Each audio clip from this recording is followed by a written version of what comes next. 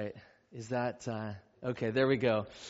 Let me please keep your Bible open to Matthew chapter 27, if you would. And I want to say a special word of welcome to those of you who are joining us via the live stream. We are so glad that you are worshiping with us today. Before we actually kind of turn our attention fully to this passage of Scripture which is in front of us, I want to remind you of just kind of one thing that's going on in church family life right now. Just one brief reminder that if you are a part of this church family, if you've made a commitment of membership in this church family, then you should have received an email this week inviting you to nominate people who you believe would serve well as elders. And I just want to underscore that and say, if you're a part of this church family, if you've made the commitment of membership and you didn't receive that email, feel free to reach out to us at the church office. We'd love to try to get that to you. And I'd also like to underscore that simply to say we really sent that to you because we really want your participation in this. My friend Todd Spencer pointed out to me recently that one of the benefits of involving the congregation in thinking about future leadership is that many different gifts of the Spirit can get involved in that way. And so whether that's gifts of kind of a word of wisdom kind of thing, or whether there's a gift of discernment of some sort, or other kinds of gifts, other kinds of perspectives, I really want to encourage you to prayerfully consider how God might be leading us together and how He might use your gifts, your insights, your perspective to help steer things forward. And so I want to underscore that's out there, that's happening, and we really are inviting you to participate because we really value your participation in that elder nomination process. So have I said enough about that here? Are we tired of hearing about elders? Let's turn our attention to Matthew chapter 27. When we think about the message of Christianity, there's nothing more central than this. Christ died for our sins, according to the Scriptures. And He was raised on the third day, according to the Scriptures. Christ died for our sins. This is the central message of our faith.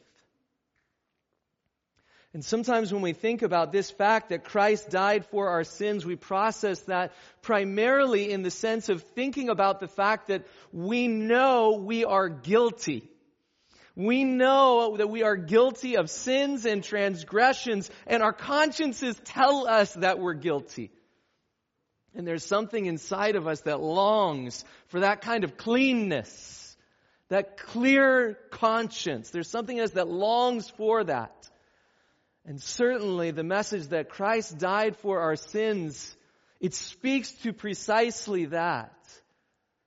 It offers a way for us to have our sin and guilt and shame removed, forgiven as far as east from west by God.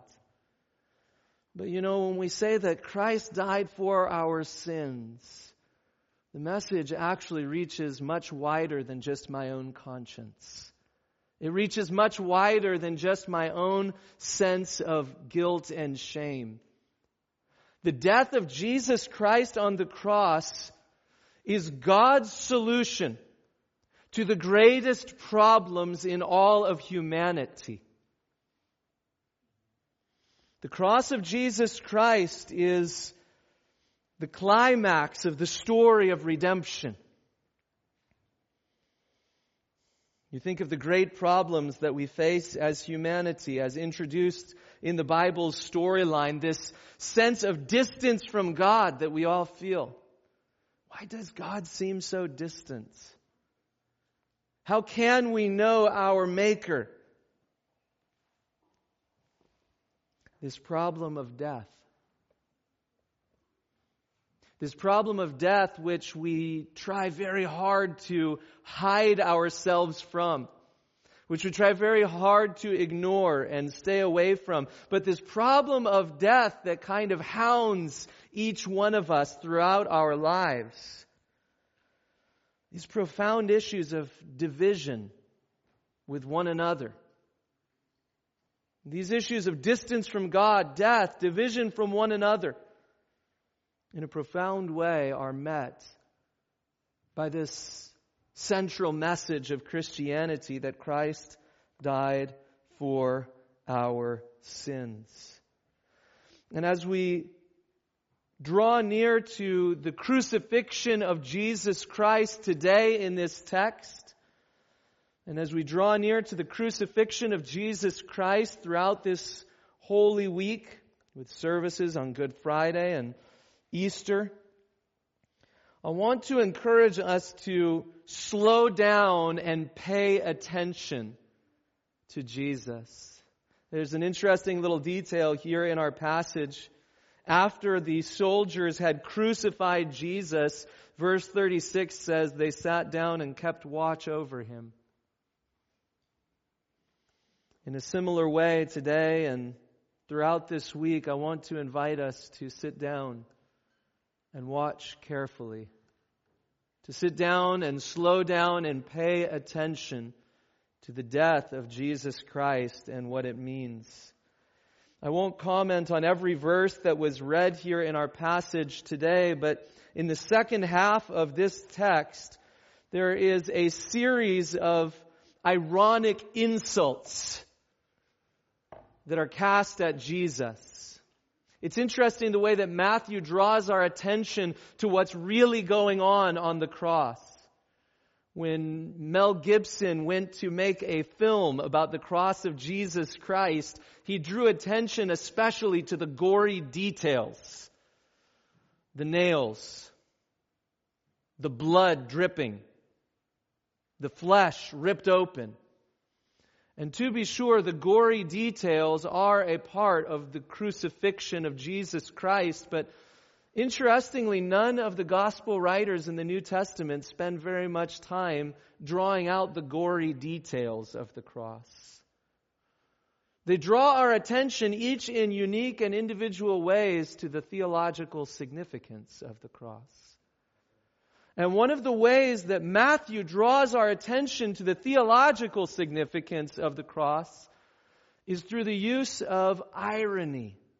Through the use of these ironic or kind of contrary to the way we would expect, contrary to fact statements that come as insults cast at Jesus Christ while He is suffering and dying on the cross. Let me draw your attention to 3 of these ironic insults here in this passage as Jesus is dying on the cross. Ironic insult number 1 is found in verse 40.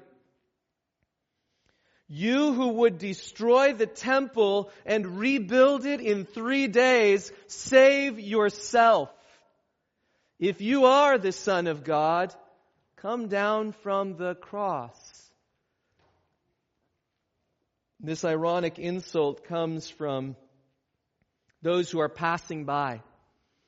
People who are simply journeying past the place of Jesus' public execution are shouting out in mockery at Him.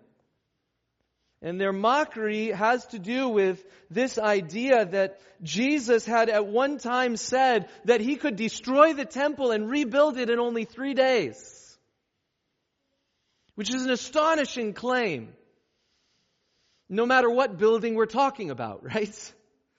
We don't even have to be talking about the magnificent architectural accomplishment that was the Second Temple in Jesus' day. We don't even need to be talking about that magnificent architectural accomplishment to realize that for Jesus to say, I will tear down a building and I'll rebuild it in only 3 days is kind of a remarkable statement for Jesus to make. In fact, beyond that, it was a dangerous statement for Jesus to make. It was open to being easily misunderstood as a statement of some kind of terrorism, especially in Roman society. One of the things that was unique about the way that the Roman Empire expanded and conquered various places is that it was a radically pluralistic empire. Sometimes we think that Christianity is facing pluralism in our world for the first time today. Not at all true. Christianity, in terms of Jesus' message, was born into a world defined by pluralism, by cultural and religious pluralism. And one of the ways that the Roman people maintained this atmosphere of religious pluralism is they figured if we conquer a people, one of the ways we can keep them calm and keep them liking us is to make sure nobody messes with their temples or their idols. And so actually one of the main offenses that you could commit in the Roman Empire was to desecrate a temple. Why? Because desecrating a temple very often led to riots, and the Romans didn't like riots. And so they made it a high capital offense to desecrate a temple. So Jesus comes along, and in Jerusalem he says, go ahead, I can destroy this temple and I could rebuild it in 3 days. Go ahead, take down this temple. It will only take me 3 days to restore the temple. And in the Roman society, what ended up happening is people said, that's terrorist language, tearing down a temple.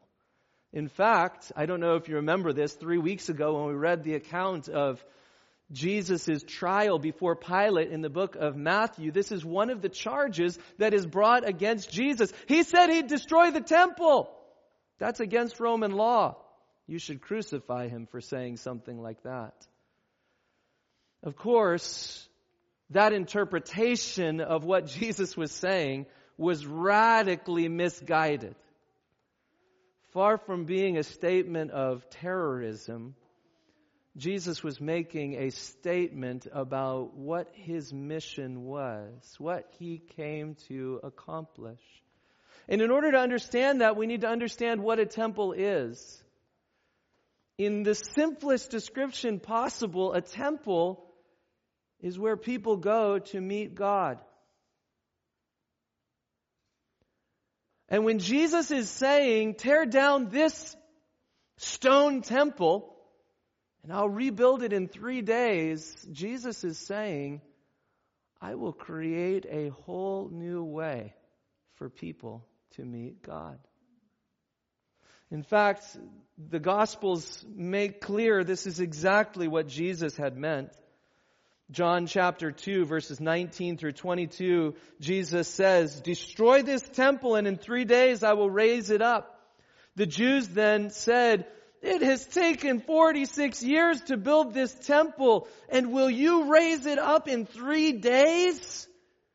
But he was speaking about the temple of his own body. And when therefore he was raised from the dead, his disciples remembered that he had said this, and they believed the scripture and the word that Jesus had spoken.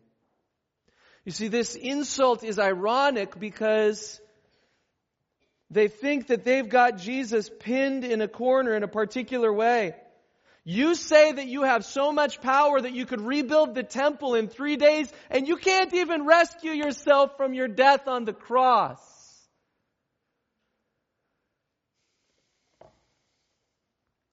But throughout this passage, what happens is that these ironic insults actually give way to ironic insights into what Jesus himself came to accomplish.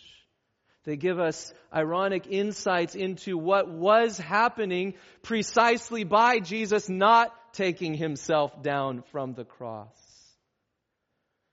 You see, the kind of temple that Jesus was reestablishing was not a temple that could be built simply with brick and mortar.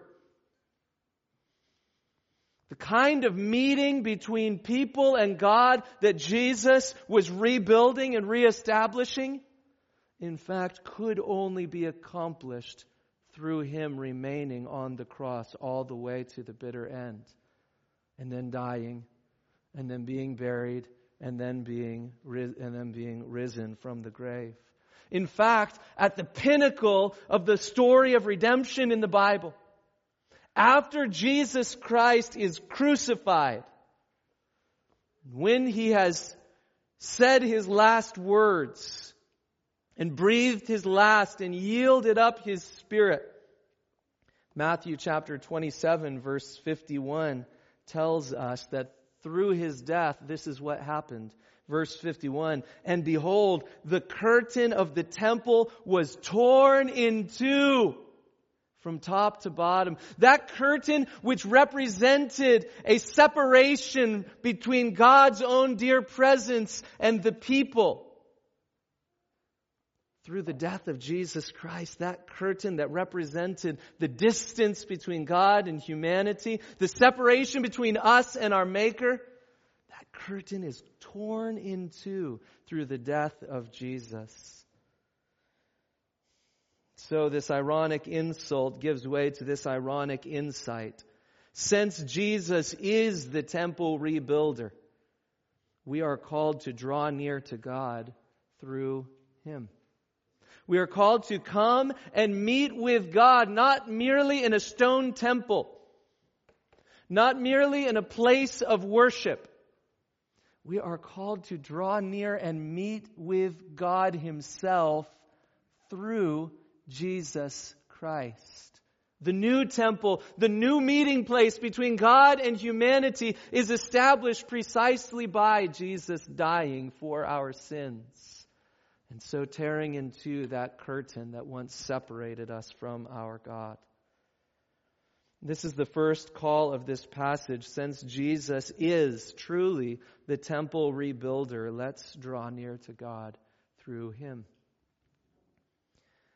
The second ironic insult in this passage comes in verse 42. Now it's not just the passers-by. Now it's the chief priests and the scribes and the elders, the religious leaders who have their ironic insults to hurl at Jesus as He is hanging on the cross and slowly dying. Verse 42 says, He saved others. He cannot save Himself. He is the King of Israel. Then let Him come down now from the cross and we will believe in Him. Here again, this insult which is hurled at Jesus on the cross is ironic. They think they're being cute and clever. Jesus is the one who saves other people. He can't even save Himself. But once again, as we'll see, the irony goes much further than the religious leaders realize as they insult this man who is slowly dying on the cross. The book of Matthew has mentioned a number of times the saving work of Jesus. Matthew's gospel begins in Matthew chapter 1, verse 21 with the statement, before Jesus is even born, the declaration about this child saying, she will bear a son and you shall call his name Jesus, which, by the way, means something like the Lord saves. You shall call His name Jesus, for He will save His people from their sins. So from Matthew chapter 1 on, we are aware as readers that His mission in this world is precisely a saving mission.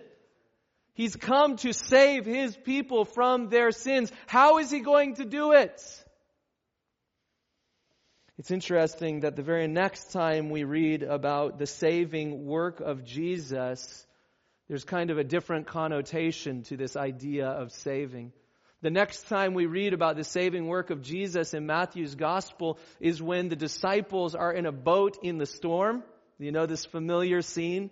And Jesus is asleep and the storm is raging. It's raging so badly that professional fishermen like John and Peter and others who have spent their lives on the sea and made their livelihood out at sea, they begin to despair of life itself. They're convinced this boat is going to capsize.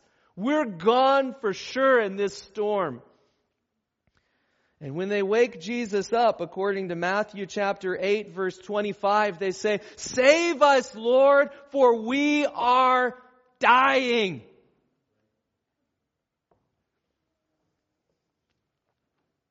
This idea of salvation, which we usually cast in terms of Jesus saves us from our sins. Let me put this a different way. Sometimes we talk about being saved. And R.C. Sproul famously asked the question, are you saved? Good. Saved from what? It's important to know. Saved from what? And one of the ways that the Bible answers that question is to say that each one of us really does need to be saved from death. Death is a result of sin. Death is the judgment of God on our rebellion.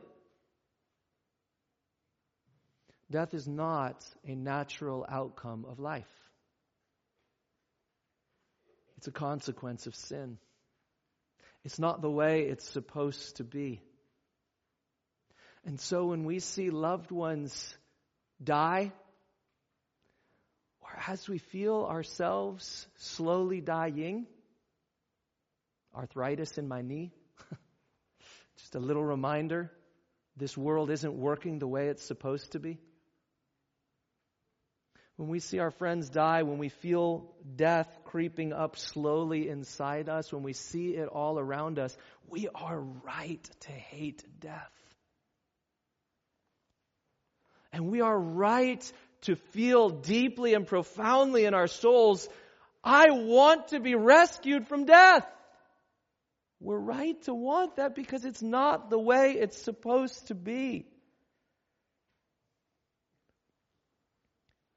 And now the religious leaders walking by Jesus at the cross, watching Him experiencing death Himself, experiencing the powers of death getting a grip on His soul even though He had no sin, even though He was sinless.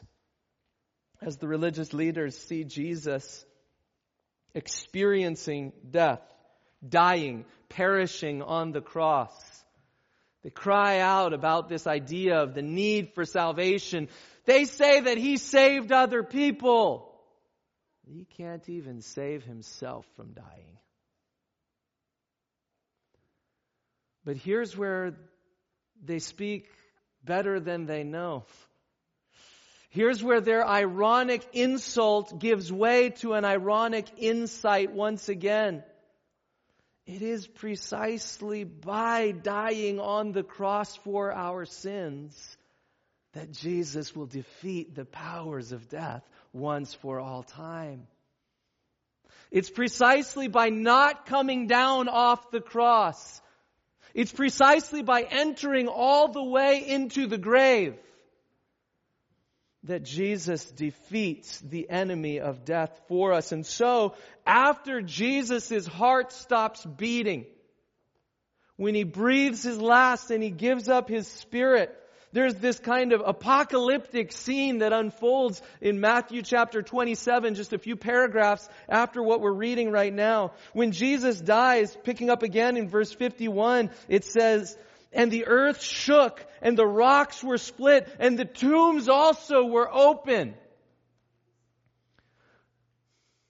Now I want to say I don't understand everything that's going on here as the tombs are opened up momentarily in Matthew chapter 27. But what I can tell you is this: Matthew wants us to be crystal clear that in His death, Jesus defeated death.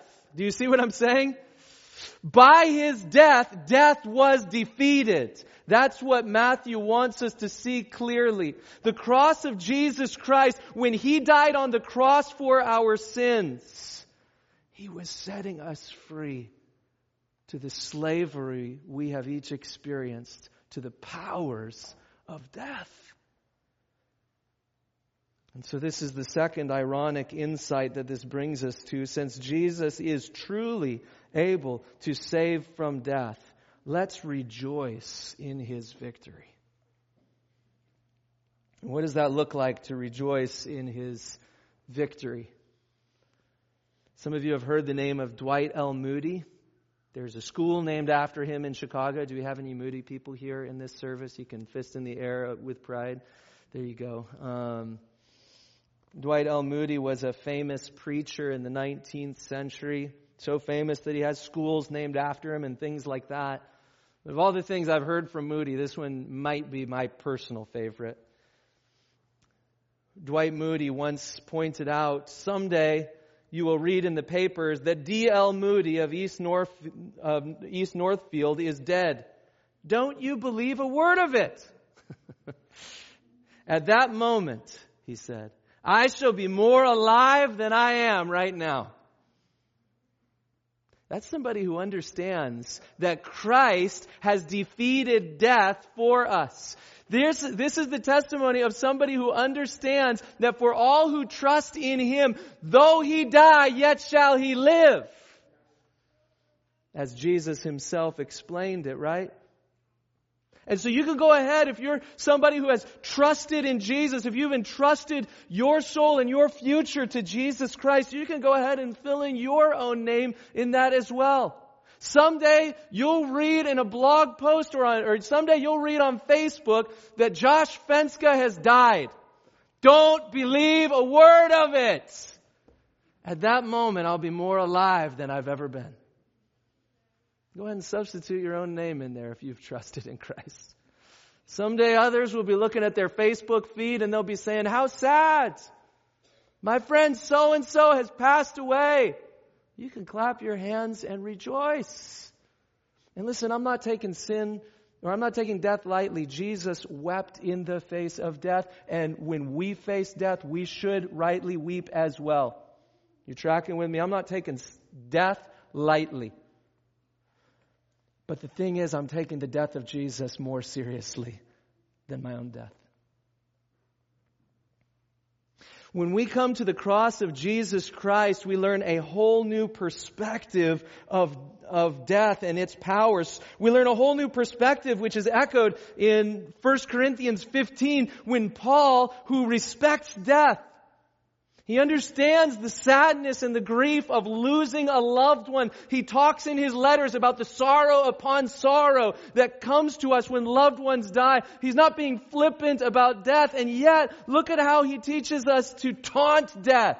Like a basketball player who just posterized another dude in the paint. He taunts death and says, "Oh death, where's your victory?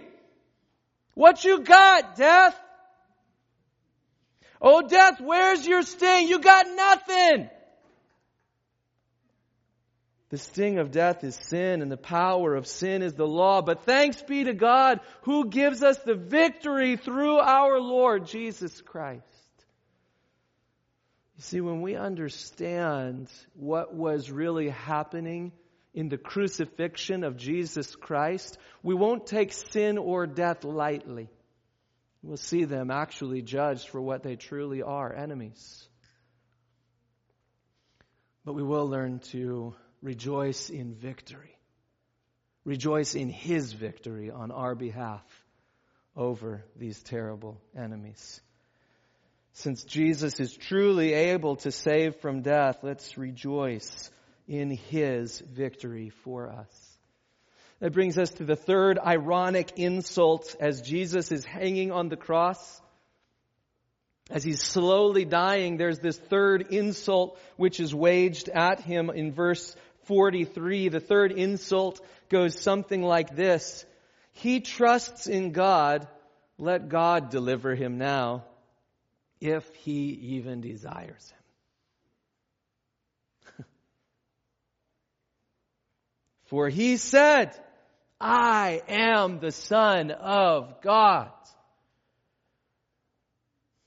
And we notice what kind of pops out here, right? The enemies of Jesus understood full well that He had claimed to be the Son of God. One of the things that you might hear in a certain kind of religious history book or in a certain kind of college class on religion is you might hear people saying, Jesus never claimed to be the Son of God. And we can open our Bibles and say His enemies certainly thought He did. You don't want to believe Jesus? You don't want to believe the followers of Jesus because they might be prone to make up stories about Jesus? Would you believe the enemies of Jesus who wanted Him killed? They understood that He had claimed to be the Son of God. In fact, they thought it was reason that he should be crucified. They thought it was reason to taunt him there on the cross, to point out, you think that you're the Son of God? You think that God loves you as His own Son? Then how on earth are you dying on a cross? How on earth are you dying in this shameful manner of execution right now? If God loved you as His Son, surely you would not be dying. In fact, it's not only kind of theological liberals who say things like this. This is one of the primary stumbling blocks for our Muslim friends. If the God loved Jesus, the God would not allow Jesus to suffer and die like this. That's what our Muslim friends teach in light of what they read in the Quran about Jesus. And so this issue actually turns out to be profoundly important. Is Jesus the Son of God? And if so, why is He dying on this God-forsaken cross?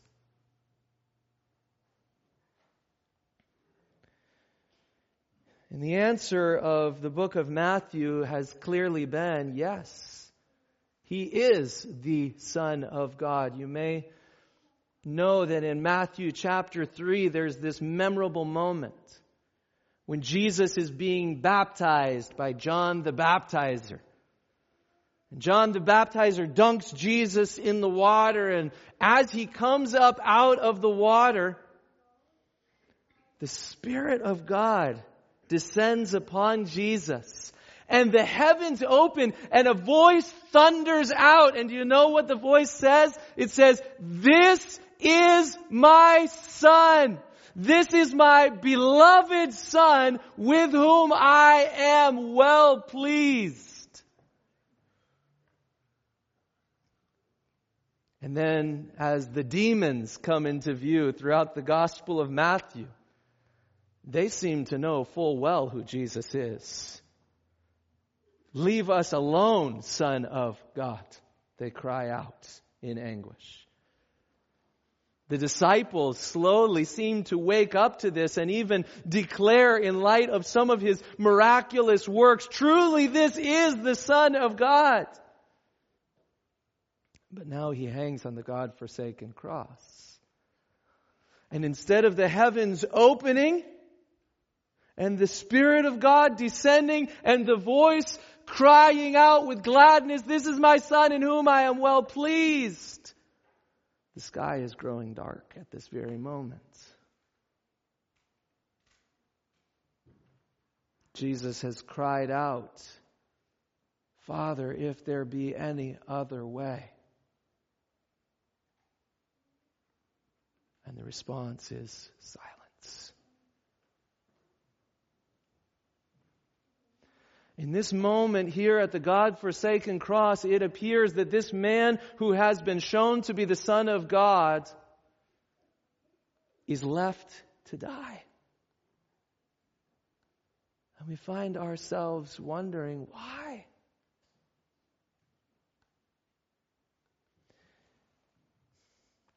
I was looking at the way that the word Son of God is used, or the term Son is used in Matthew's Gospel this week, and I saw perhaps a connection with this parable that Jesus told.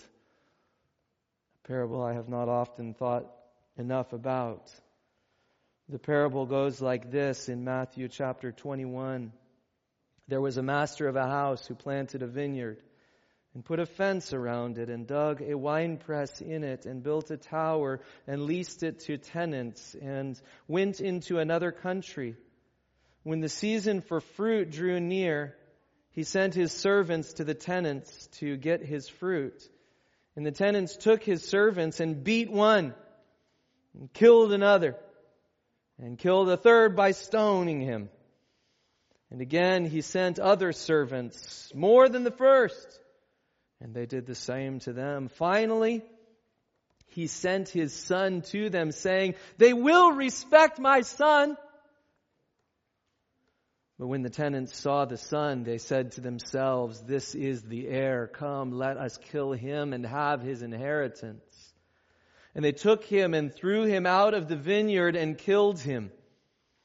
And when therefore the owner of the vineyard comes, what will he do to those tenants? They said to him, he will put those wretches to a miserable death and let out the vineyard to other tenants who will give him the fruits of their seasons. And Jesus explains the significance of the parable like this. Therefore I tell you, the kingdom of God will be taken away from you and given to a people producing its fruits. And when the chief priests and the Pharisees, the very ones who will mock Jesus and say, he said he was the Son of God. When the chief priests and the Pharisees heard this parable, they perceived that he was speaking about them.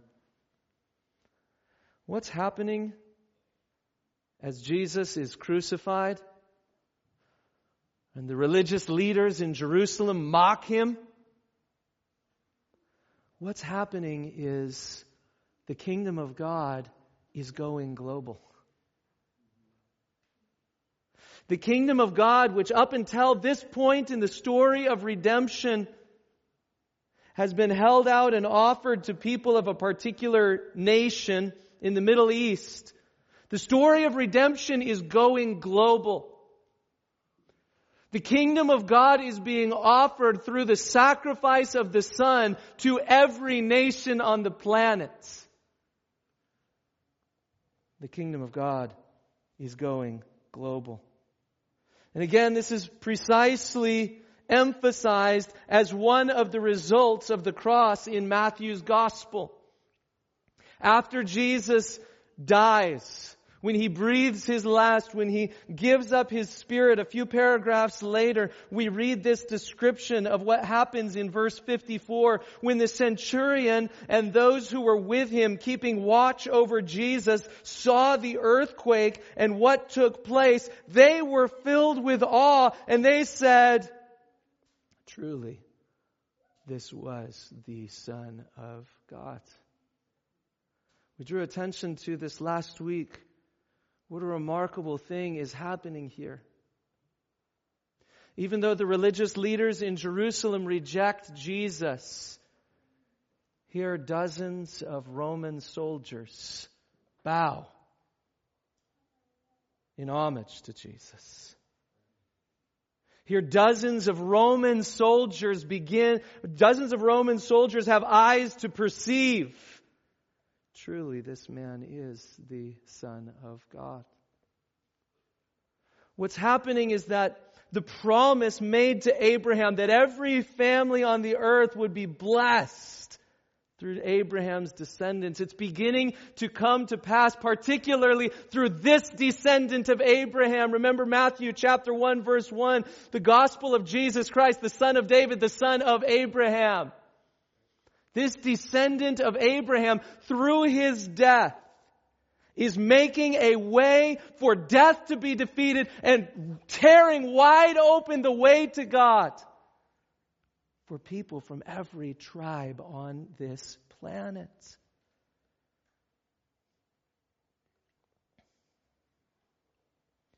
And when we see that, one of the things that happens, I believe, is it teaches us to gain a new affection for our global family of faith that we participate in. It teaches us a new kind of affection for our brothers and sisters in Christ from different ethnic backgrounds at the ends of the earth and here nearby. We learn to see one another not primarily as different, but we learn to see one another from different ethnic backgrounds as brother and sister.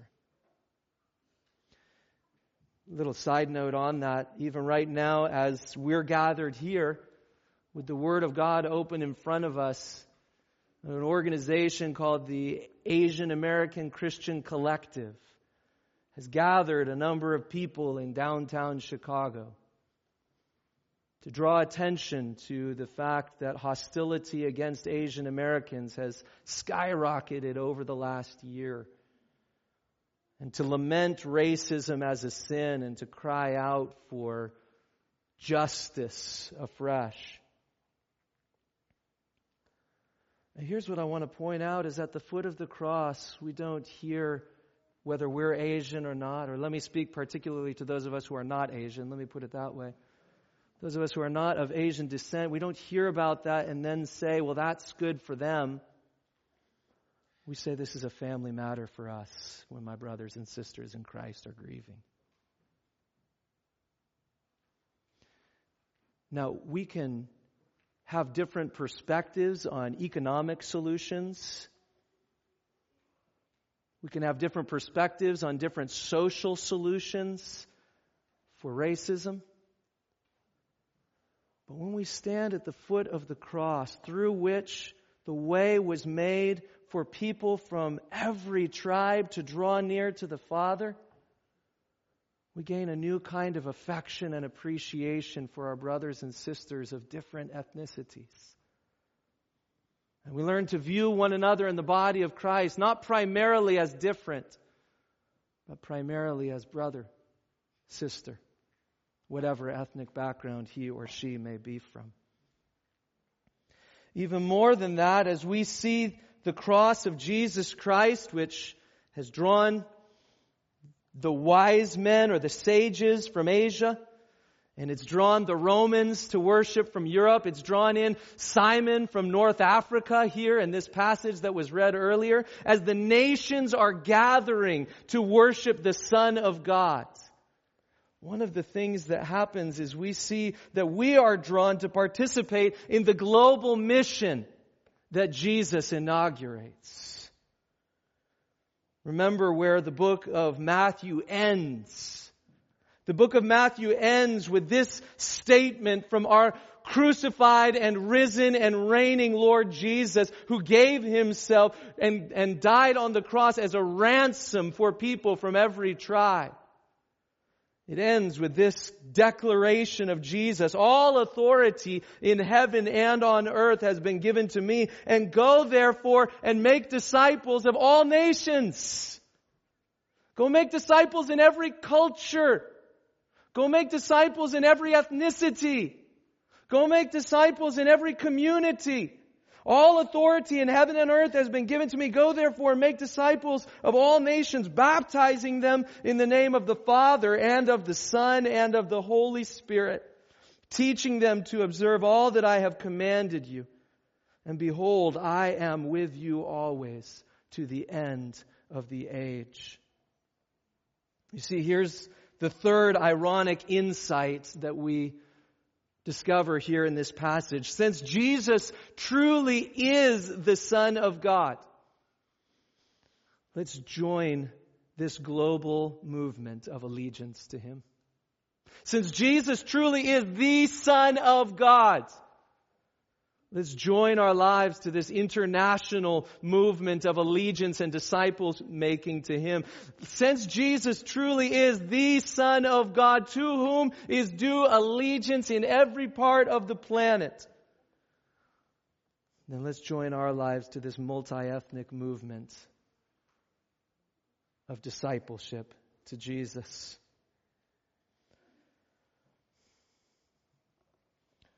Why is Jesus slowly dying on the cross?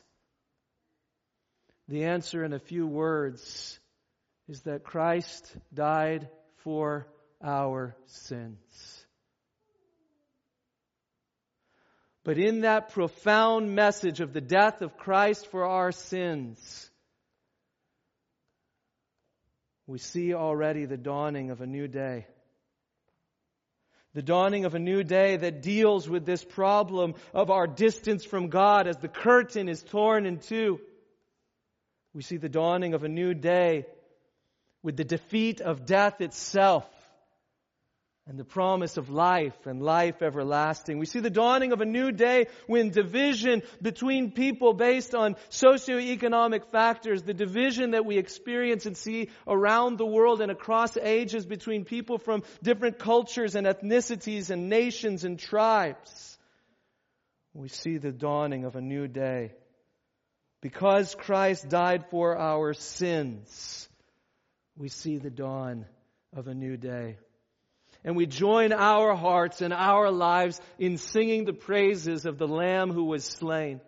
We join our hearts and our voices in singing this profound message that the curtain is torn in two. The dead really are raised to life, and finished really is the victory cry. We join our hearts in crying out, "Oh, to see our names written in the wounds. For through His suffering we are free. Death is crushed to death, and life is ours to live, all one through His selfless love." This is the power of the cross. The Son of God slain for us. What a love. What a cost. Now we stand forgiven together at the foot of the cross.